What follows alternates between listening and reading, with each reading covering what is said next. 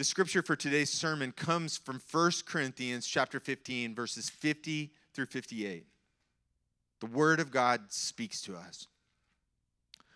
So I tell you this, brothers, flesh and blood cannot inherit the kingdom of God, nor does the perishable inherit the imperishable.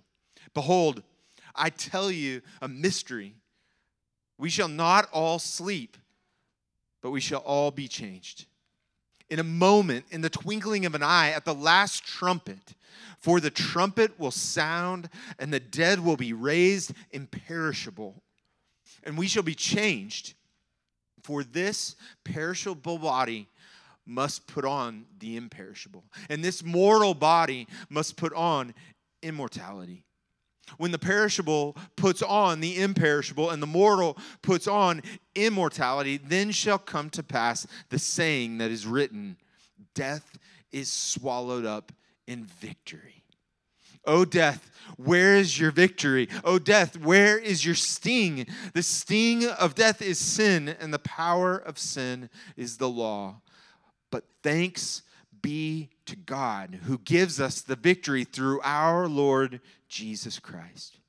Therefore, my beloved brothers, be steadfast, immovable, always abounding in the work of the Lord, knowing that in the Lord your labor is not in vain. This is God's word to us. Good morning. If we haven't had a chance to meet, my name is Jeff Nine. I'm one of the pastors here, and it's great. I'd love to get to meet you if we haven't met before. And also, let me add just a sense if you're here and you're not a Christian, thanks for being here. It really means a lot to us that you're here. There's no question off limits. If there's anything that comes up that you've been processing or something that comes up today, don't be afraid to ask. So I'd love to talk with you about these things. We believe deeply in truths that you may not. But that doesn't mean that we want to push you away. So let's talk and let's engage.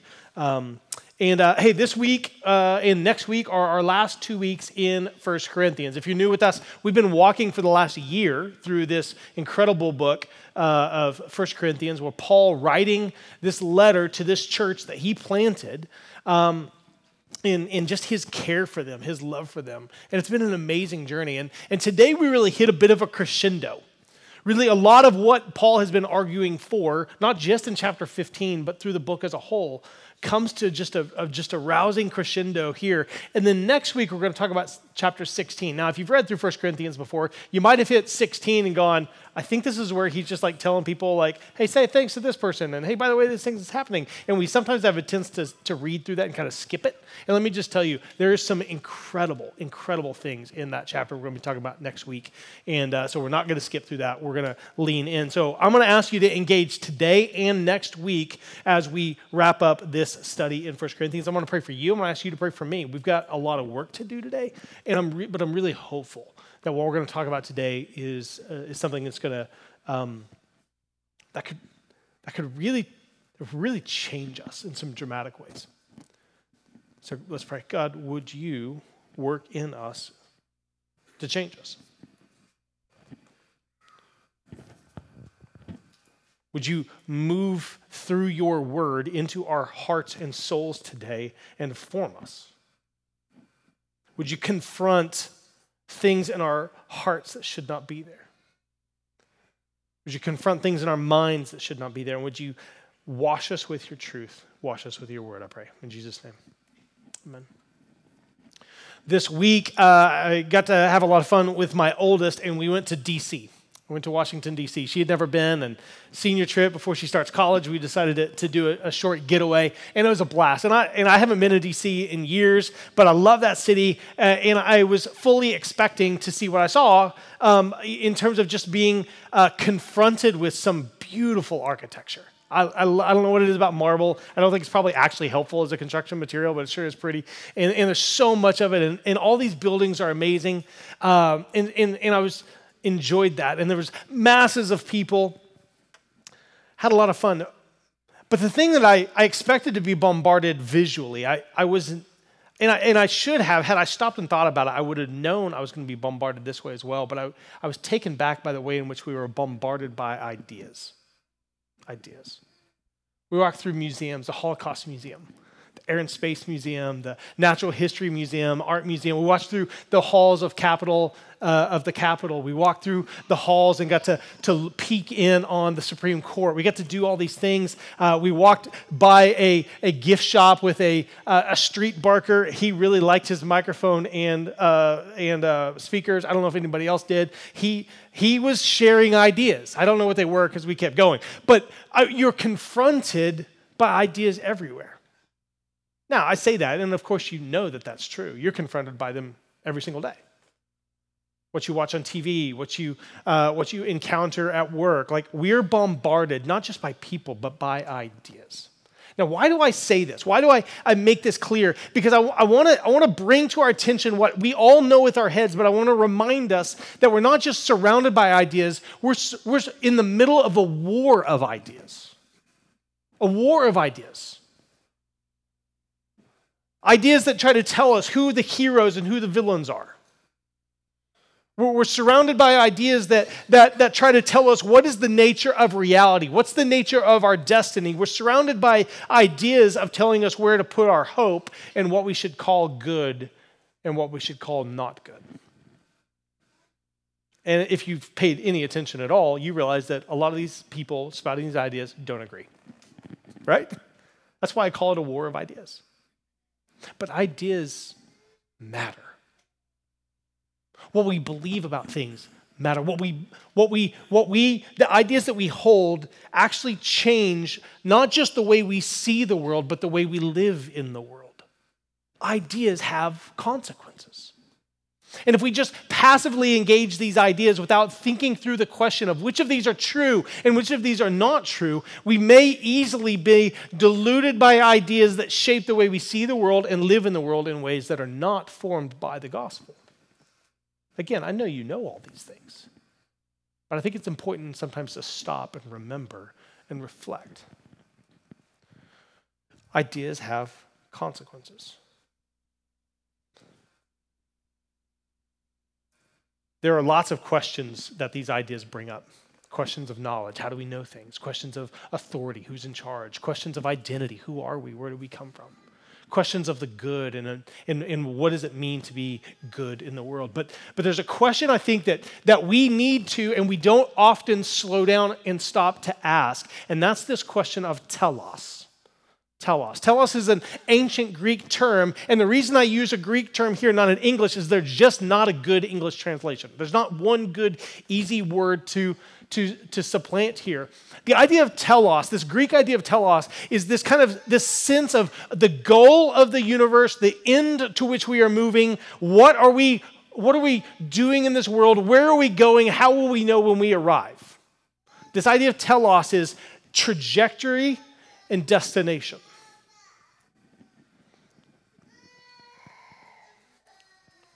What Paul is going to confront us on is he's going to force us to ask questions of telos through the lens of resurrection.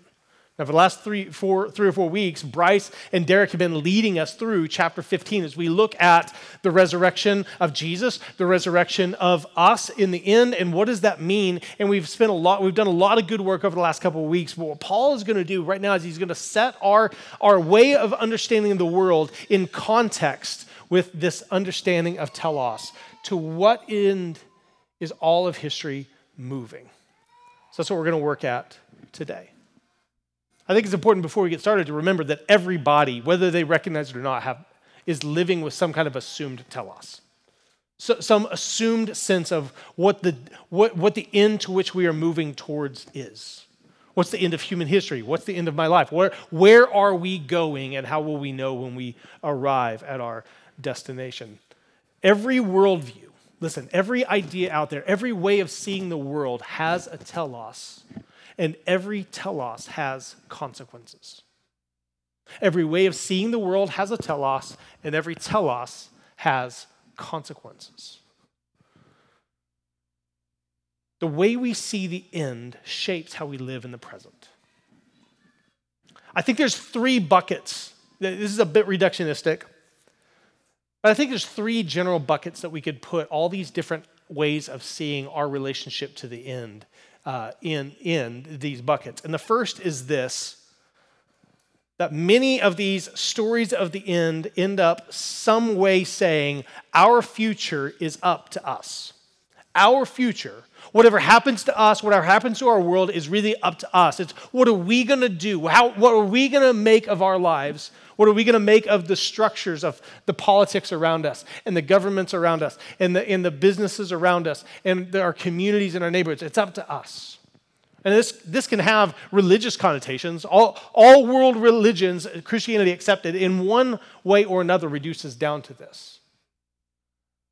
The gods, whatever gods they are, react to what we do, so we should do good things to end up in good places. That's the context, reduced down very simplistically, of most world religions. If you look at most historic philosophers, they will, whether it's Plato and Aristotle talking about virtues and ideas, whether it's Descartes or Locke or Hume or these other philosophers, they have these ways of saying this is how we need to construct human living, human society in order to get to some preferred destination as a people. Political movements. I mean, every campaign, every ad campaign you see from a politician is trying to promise you some hope and how they're the ones that are going to get us there. And that's nothing new. Caesar and the Romans were doing this thousands of years ago. The French and American revolutions didn't emerge out of a vacuum. They came as a consequence of ideas in which we were going to craft a future.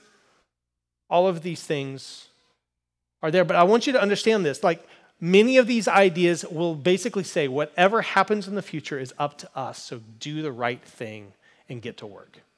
Make sense? There's a second bucket. The second bucket says this. It's not that our future is up to us. It's that our future is empty and void. These are the people that are great to have at a party with you. Everything's going to end in a slow, cold death of the universe. There's no really purpose to the universe, so I guess I'd say have fun, but that's meaningless too. This actually got heightened in many ways. One of the first philosophers, prominent philosophers, to be honest with his rejection of the divine was Nietzsche. Friedrich Nietzsche, what he ends up developing this way of seeing the world that we now call nihilism, in which all things are meaningless, all things are pointless, all things are purposeless. There's no end or destination to which we're going. We're just floating chemicals, surrounded by other chemicals. Have fun. Along behind him came a writer, Camus, French thinker, and in his book, The Myth of Sisyphus, he confronts this question. He's wrestling with the implications of what Nietzsche says about the meaninglessness of life. And he asks this question, which is actually a pretty good question to ask. Why would I not just commit suicide if everything is pointless? And what Camus says is if the whole world is pointless, I can't really own anything. The only thing I have of value is my freedom. So why would I use my freedom to take away my freedom? And that's his reason not to commit suicide. Not very compelling in my estimation. You see how dreary and gloomy this is? Because if there's no end or destination to which we're going, what is the point? What is the point? I think there's ways in which the philosophers will write about this emptiness and void, but listen, I think this shows up in ways that we're not aware of through the means often of Hollywood and Fifth Avenue. Because what we're basically saying in our world is there's no point to existence, so you might as well just, as the writer of Ecclesiastes says, eat, drink, be merry, tomorrow we die. So let's fill our closets full of stuff. Let's fill our garages full of the newest car. Let's put the nicest gadgets in our pockets. Let's go to the movies. Let's forget the world exists. The world is empty and void. But there's a third bucket. I would hope so, because those first two don't sound very good. And that is this, that the future belongs to God. The future belongs to God. Now that statement may sound like, well, yeah, duh, Jeff. They pay you to get up on stage and say stuff like this. But I don't know if we often reckon with how deep that promise goes. That yes, what I do in life matters, but in the end, I can't control anything. This was actually the message of Ecclesiastes. Kohelet is wrestling with what's the point to life? I've tried wisdom, I've tried riches, I've tried sex, I've tried pleasure, I've tried everything. Nothing gets me anywhere. What do I do with my life? The prophets in the Old Testament remind us over and over and over again that God is at work even when you can't see him. History is not moved by pharaohs and Caesars. History is moved by God and God alone. Your destiny is not something that you create or you curate. And isn't this what Jesus said? When he walks on the earth and he promises a kingdom that will come and is now present among us. He says, death can't stop any of this, even my death. You see, I hope you understand that our telos shapes the way we see the world and it shapes the way we live in the world. Because all of these ideas have consequences. It's because of this that I think Paul writes 1 Corinthians 15. It's because these ideas matter that Paul gives us 1 Corinthians 15. So here's what we're going to do. We're just going to go there and see what he says. Now, I want to start at the beginning of the chapter because chapter 15 really is a whole, and we're going to remind us of what he talks about in verse 1 through 9. So if you've got your Bibles, please turn to 1 Corinthians 15, verse 1. Paul writes this. Now, I would remind you, brothers, of the gospel I preached to you, which you received, in which you stand, and by which you are being saved, if you hold fast to the word I preached to you, unless you believed in vain. See, Paul is saying what he's been saying the whole book, which is the gospel gives shape to all of life. The gospel shapes all of life. It is the message that we receive and that transforms us. But this isn't some idea that's just floating off in the air somewhere. This actually hinges in reality. Look at verse 3. He goes, "For I delivered to you as of first importance what I also received, that Christ died for our sins in accordance with the Scriptures." He's pointing to historical realities, right? That he was buried, that he was raised on the third day in accordance with the Scriptures, that he appeared to Cephas. He said, hey, Peter, who's you've met or have heard of, and he's in these churches, he was there, he saw it. And then he went to the 12, and he's like, hey, you've heard of these men if you haven't met them before. These are real men who saw real things. Verse 6, then he appeared to more than 500 brothers at one time. Most of them are still alive, though some have fallen asleep. He's saying, hey, if you're not sure if this really happened, go talk to him. Go talk to him. Then he appeared to James, then to all the apostles, and last of all, as to one untimely born, he appeared also to me. I think the important thing that we have to remember here is that when Paul talks about this telos, he's anchoring it in a real historical event. This isn't just an idea. It's not Plato dreaming up this idea of forms in a cave and all of his ideas that he just kind of presents out there that have no substance to them or no anchor to them. He's saying, no, these are real things that really happened, that really impacted life. These are real historical events that have real meaning for the present, that have real implications for the future. In other words, the resurrection transforms all of life, how we see the world. I love the way that C.S. Lewis puts it in his brilliant essay, The World's Last Night. He says this: there are many reasons why the modern Christian and even the modern theologian may hesitate to give to the doctrine of Christ's second coming that emphasis which was usually laid on it by our ancestors. I want to stop right there. Do you hear what he's saying? He's saying like the early church knew that this mattered. They knew that Jesus' resurrection and his second coming mattered, and they focused on it. even if today we tend to ignore it. He continues, yet it seems to me impossible to retain in any recognizable form our belief in the divinity of Christ and the truth of the Christian revelation while abandoning or even persistently neglecting the promised and threatened return. This is the promise. He shall come again to judge the quick and the dead, says the Apostles' Creed. He continues on a little bit later. If this is not an integral part of the faith once given to the saints, I don't know what is. Here's why I want to bring this up.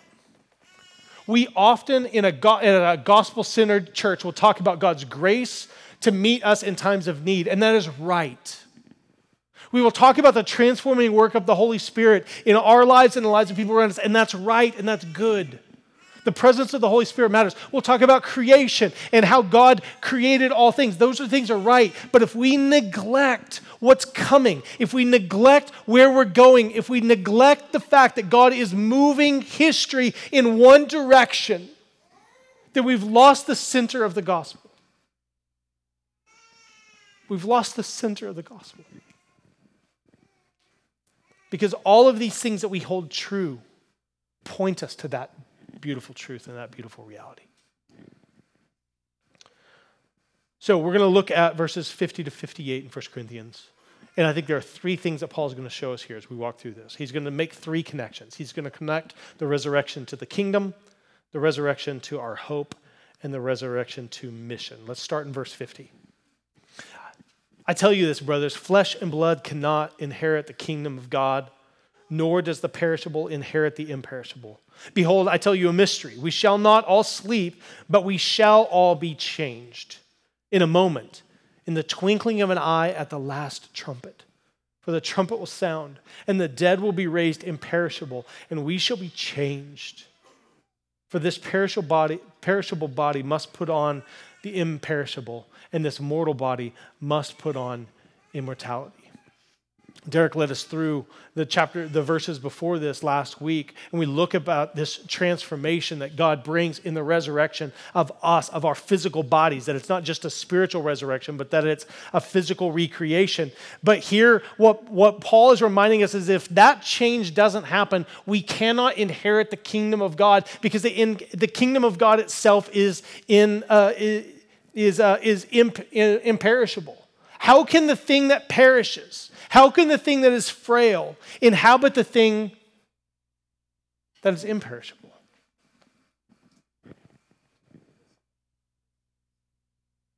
This language here about in a moment, in the twinkling of an eye at the last trumpet. When he refers to the last trumpet, he's referring to the second coming of Jesus. And here's what he says. What we talked about last week, in a moment, you're transformed. In a moment, you in this room will be transformed.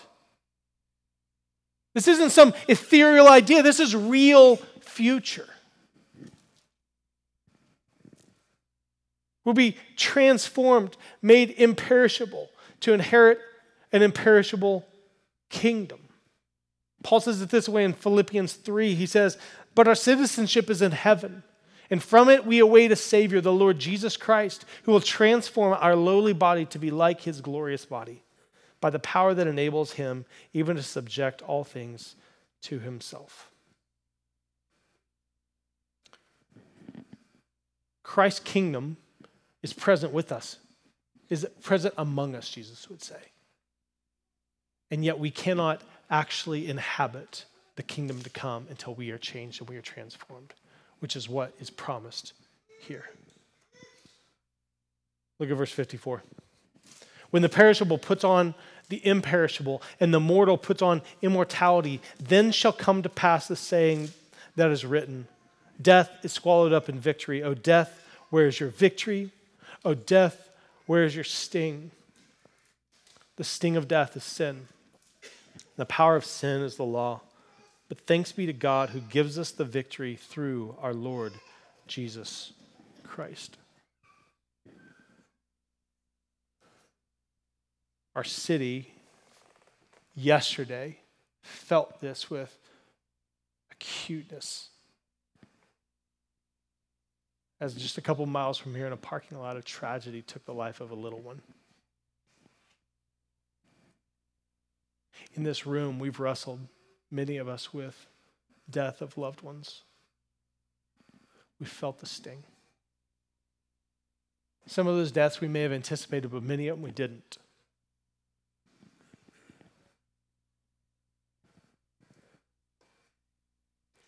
Many of us carry in our bodies right now things that are killing us or that may kill us someday soon. Guys, I don't want to go here just to try to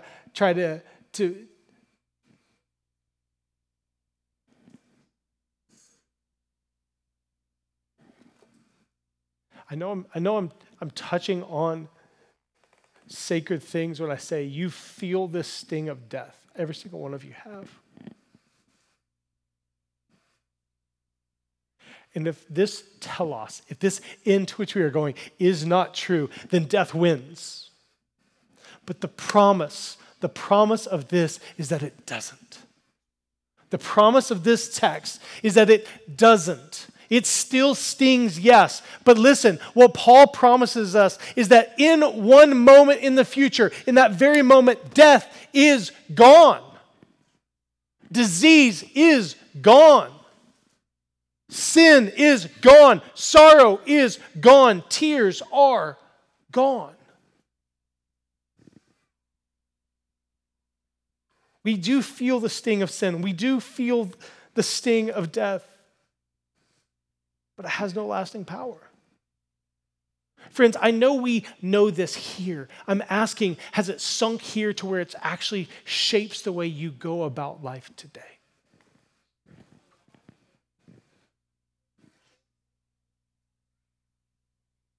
What Paul is getting at is giving us an idea that shapes and changes the way we see the world and the way we live in the world.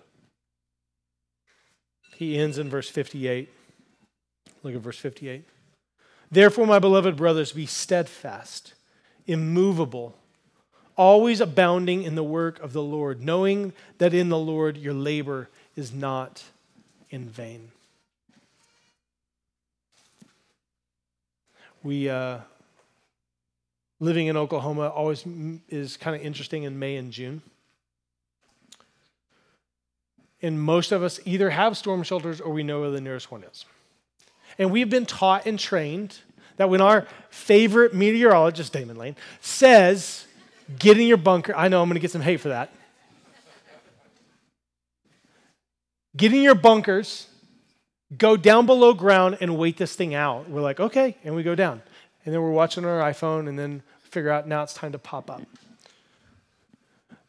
I think way too often we approach the Christian life as if it's a hunker down in a bunker mentality and we're going to wait and the resurrection of Jesus is our escape hatch out. In other words, what we think is things are bad, we can't fix it. Let's just hide out in a place that's kind of safe and then we'll emerge at the end and then we'll enjoy the beautiful sunny day. Paul won't let you live like that. Christianity is not a bunker mentality. It is not a hunker down and wait for it to pass mentality. The Christian life, because of where we're going, because of the hope of the resurrection, because of what Jesus has promised, we can work in this world towards that end in hope and know that our work is not in vain. Friends, I know some of you have done this. You've done nice things, sacrificial things. You've poured out to serve people only to be stabbed in the back and somebody run off with it and you felt like, what was the point? That was in vain. Some of you have loved people through really hard things only to be accused of vicious things. About what's the point? Some of you have tried to share the gospel with somebody. Maybe it was a stranger, maybe it was somebody you knew, and either you got a rolled eye and that look that somebody gives you and then walks off, or else they yelled at you for being an idiot. It wasn't in vain. Paul says this, our work, our labor is not in vain. It's because of the resurrection that we don't hunker down. It's because of the resurrection we go out into the world to advance what God is doing in the world. We go to proclaim the gospel and we go to demonstrate the kingdom of God. That's our commission. Isn't that exactly what Jesus told us to do after he raised from the dead? He said, go into all the nations, preach the gospel, making disciples, baptize them in the name of the Father, Son, and Holy Spirit. He sent us out to work good in the world.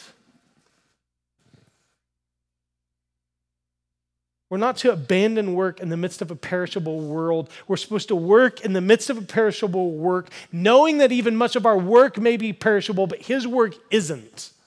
And because his work isn't, ours isn't. Our labor is not in vain, even, friends, when it looks like it is. Because of resurrection hope, it gives our action meaning. It gives our words meaning.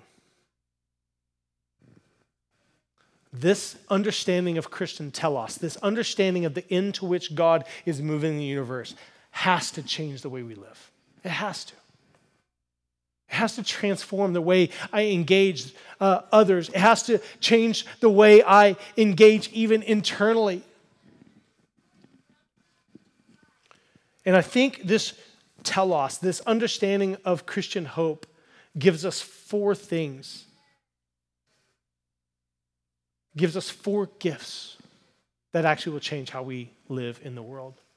And I want us to close by looking at these four things. If this is our future, if what Paul has talked about is resurrection being our future, then what does our present look like in light of that? He would say this, I think: resurrection gives meaning to those who suffer and to those who sing. Resurrection gives meaning to those who suffer and to those who sing. Suffering feels meaningless all the time. And if you've walked through suffering, or if you are walking through suffering, you know what I'm talking about. What's the point? Maybe sometimes we can point to God's doing this to form me and teach me, but some of it just feels harsh or purposeless. But if what we're doing is moving towards an end in which God is going to bring what's perishable and make it imperishable, it actually gives meaning even to the suffering in this world. It gives meaning to our suffering because this suffering doesn't get the last word, but this suffering is teaching me how to hope and how to long and how to look to what's coming. But it doesn't just give meaning to our suffering, it gives meaning to our songs, to our art, to our expression, to our happiness. Christianity is not trying to suppress joy, it's trying to give us real joy. And actually, laughter has meaning. Enjoyment has meaning. It points us to a fulfillment in which God brings all things under his feet and brings goodness to abound to his people. Our songs matter. There's meaning in it. Second, I think resurrection gives hope to those in despair and to those who feel thwarted.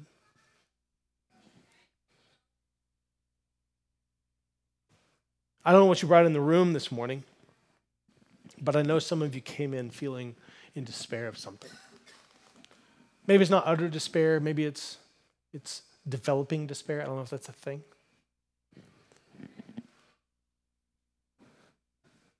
But you just feel like you're at your wit's end. You feel like there's no hope. You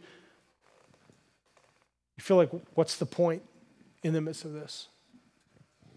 Resurrection gives hope to despair, again, to remind you that despair doesn't get the last word. If death doesn't get the last word, despair doesn't get the last word. And also to those who feel thwarted. Maybe you've just been bumping up against stuff in the world and it's like, I'm trying to take control of this. I'm trying to create this thing. I'm trying to get movement and I just feel thwarted and stopped at every turn. I can't go anywhere. Listen, I want to remind you, your future is not in your hands. Your future belongs to God. It changes the way I see the challenges in life. It changes the way I see the ways in which I feel hemmed in and thwarted in life. It changes the way I view the challenges I face in life.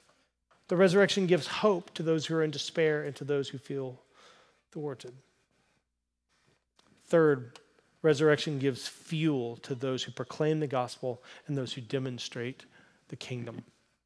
Jesus has commissioned us to go into all the world and to bring the kingdom, to proclaim the gospel and to live out the ethics and the vision of the kingdom where we are. That's our commission. We've been sent to do that. But Jesus also said, you're going to go and you're going to face opposition. You're going to face, in a war of ideas, you're going to feel confronted by people that oppose you. But take heart, we win. That gives fuel to what we do. I cannot imagine that James would have gone to his death in Acts if Jesus hadn't actually raised from the dead. Stephen would not have sit there and preached while people were hurling stones at him to crush his skull if he's like, yeah, I don't know if Jesus raised again or not, and I don't know what our future is, but bring the stones. No, he did that because he knew Christ was raised and he knew Christ would raise him.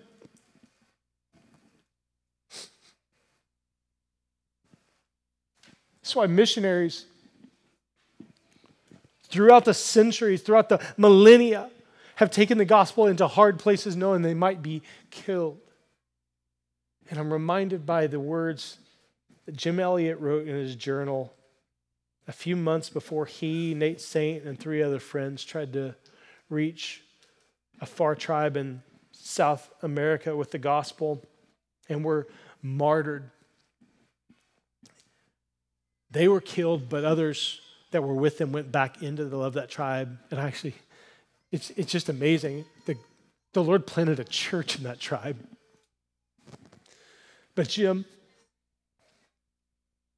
before he was killed, wrote this in his journal.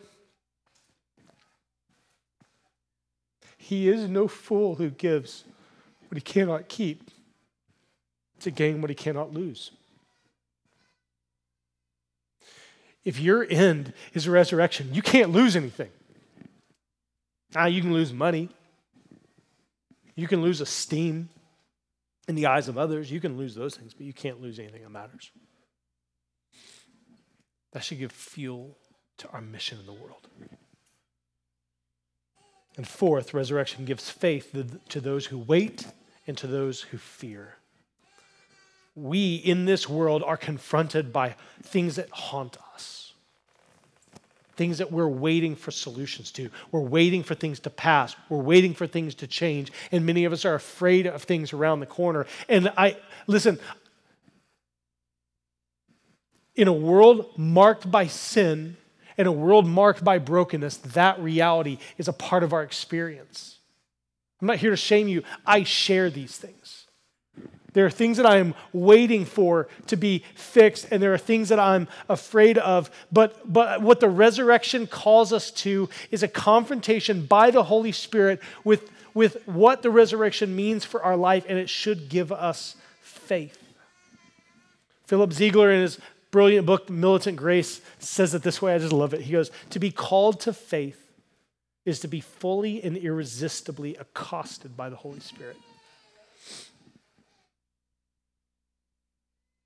We need this gift of faith by the Spirit to remember that the resurrection is not some mere idea floating that some philosopher came up with and threw out there to try to sound good on Instagram. The gospel is anchored in a real life of Jesus on this earth, a real death on Golgotha, a real resurrection, and a real coming kingdom. And because of those things, because our end is resurrection, it shapes how we see the world, and it shapes how we live in the world. So here's what I want to leave you with.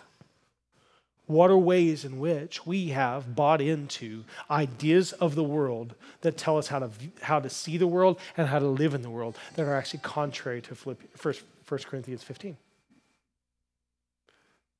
Second question, what would it look like for us to be marked like this? What would it look like for us to engage life the way that Paul did in light of the resurrection? Here's the thing. This is our prayers that the Spirit of God would do that in our church over the months and years and decades to come to his glory. Because in the end, friends, he wins. And because he wins, we do too. Would you stand with me?